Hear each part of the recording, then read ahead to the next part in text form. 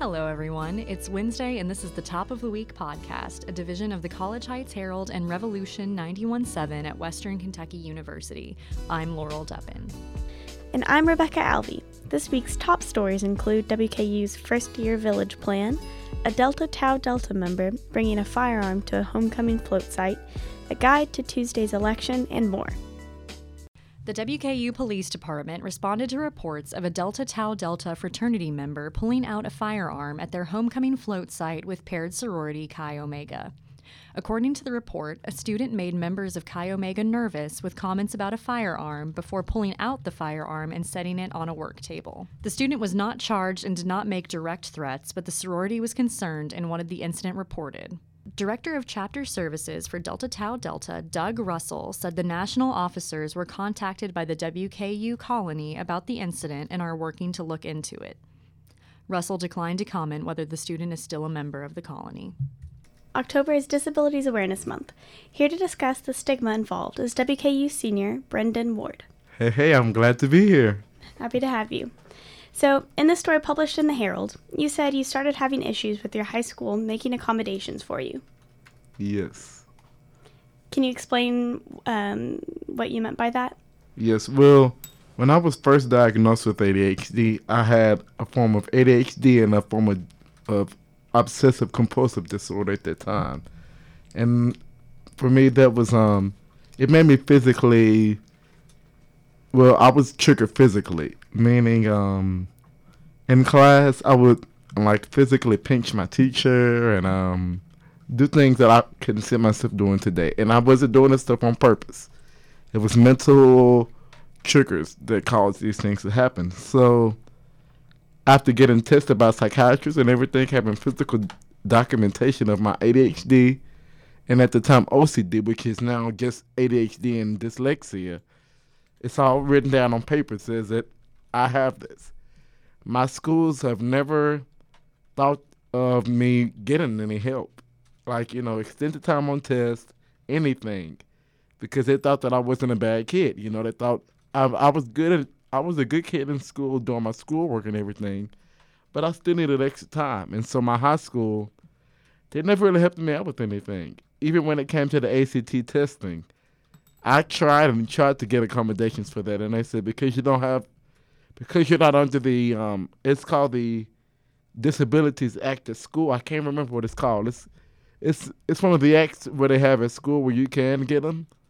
I wasn't under that because they didn't help me get through that process. So because I wasn't on that, I couldn't receive the time on the ACT. Which if I would have received that extra time, I would have done pretty good. I think I would have done much better than I've done when I haven't been on it. When I haven't had that extra time, because I did really bad on the ACT. And because of my test anxiety, it really didn't help me out at all. And what does Disability Awareness Month mean to you? Disability Awareness Month means to me, meaning that it's a month where, I honestly think it shouldn't just be a 1 month celebration. I think it should be celebrated every month because having a disability, it's kind of hard already. And so when we're going through this struggle alone and not having other people aware of it, kind of makes it hard on us even more. It makes us like we're not worth living a good life. It's like we don't have a life. Like we just categorized as people with a disability. And it shouldn't be that way at all. We should be able to live life like everyone else. We should be able to have friends that may not have disabilities and that understand us. And so I think that it shouldn't be celebrated. It shouldn't be a month where we get to work people this 1 month. It should be shared with everybody year round. It's everybody people that go through disabilities. I would like to let them know that your voices, you should not be silent with their struggles because the way to get help is to let people know. If you don't let people know, you're going to suffer alone because, sometimes it can be hard to tell if you have a disability or not. So I challenge people with disabilities to not be silent. And I also challenge people to listen to them. Listen to the ones that do want to come and talk because it starts with a conversation to get help. Great. Thank you so much. Thank you so much. Warren County residents are heading to the polls next Tuesday, but aside from selecting their ideal candidates, they'll also be voting on the legalization of the sale of alcoholic beverages across the county. Alcohol sales were legalized in Bowling Green in 1960, but the rest of the county has been dry since 1957. The vote is appearing on the ballot after a petition with the campaign Make Warren County Wet was signed by 14,000 residents. The results of the election will be in effect 60 days after the election is certified. During the Board of Regents Committee meeting Friday, October 26th, the plans for the First Year Village were reviewed.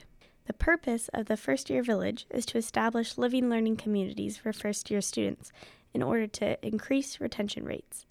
The village will replace current residence halls Bemis Lawrence and Barnes Campbell. The development of the First Year Village would mean the Pierce Ford Tower lot will be filled with green space. The lot will be removed and then relocated to across the street where the current commuter parking lot is located. The commuter lot will be moved to a new lot at the top of the hill. During the meeting, President Caponi said the new commuter lot location will allow students to be closer to classes at the top of the hill. With polls opening next Tuesday, voters might want to make themselves aware of their political options.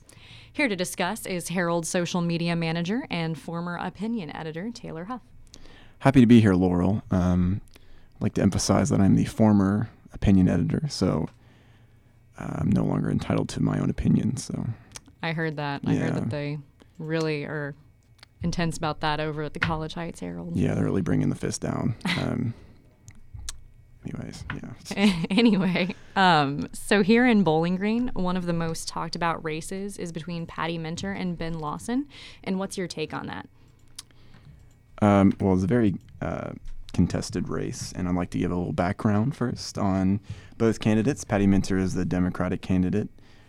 She's a history professor here at WKU, so she's very well known by the students here. Ben Lawson is the Republican candidate. He is an insurance agent for Van Meter Insurance, and rather than go into kind of the differences they have as the Democratic and Republican candidate, I want to talk about what they kind of agree upon, which is addressing the pension issue. The pension system in Kentucky is one of the worst in the country. It is massively underfunded, and if it's not fixed, many government employees, specifically teachers, will have no retirement benefits and will not be very well off. And if I remember, when you were the opinion editor, you wrote an editorial about that. I did. I wrote several editorials on many things, but primarily the pension crisis. So Senate Bill 151 was kind of Governor Bevin's solution to this crisis, which I found funny, not because people were going to lose their benefits, but because he added it at the end of a sewage bill. So it just makes sense that he would add a garbage bill to a literal garbage bill. But yeah, I just remember videos and pictures of teachers knocking down the doors at Frankfurt, and everyone was very upset about the issue, as they should be. Absolutely. Yeah. And here in Kentucky, another race that people are talking about a lot because it's relevant on a national level is between Andy Barr and Amy McGrath. Yes, I will talk about that as well. So this race is for the 6th congressional district, which covers the areas of Lexington, Richmond, and Frankfurt, some big players in the state of Kentucky. The incumbent is Andy Barr. He is a Republican. He's an attorney, and he's being challenged by Democratic candidate Amy McGrath. She served 20 years in the Marine Corps, which I think is very impressive. And kind of to talk about Andy Barr, he was recently endorsed by President Trump, which would make sense because some of his ads I've seen lately have been pretty negative, going after Amy McGrath, calling her just a pipeline to Nancy Pelosi, and just bringing liberal values to Kentucky, whatever he's insinuating there. So he's kind of taken this Trumpian tactic of attacking an ideology and just kind of labeling his opponents negatively. And but I was reading right before this podcast that Andy Barr recently broke with Trump over the constitutional right of citizenship. So people who are born in the U.S. are typically granted U.S. citizenship, and Trump wants to change that kind of constitutional rule, and Barr doesn't think Trump has the right to do that. Rather, he should focus on enforcing stricter borders. So a lot of contention in all areas of Oh, absolutely. Yeah. Always. And so again, on a national level, do you think that Republicans will continue to maintain their majority in the House and Senate? I think it depends on who shows up at the polls on Election Day. We talk about this blue wave for Democrats and the youth movement. There's a Get Out to Vote movement here at WKU, and I think if young people, a lot of who I talk to, are upset with kind of this Republican Trump administration, if they actually show up at the polls, I think Republicans have reason to be worried. But if it's all talk, I think they will maintain their majority, honestly. Well, Is it time already? Yeah.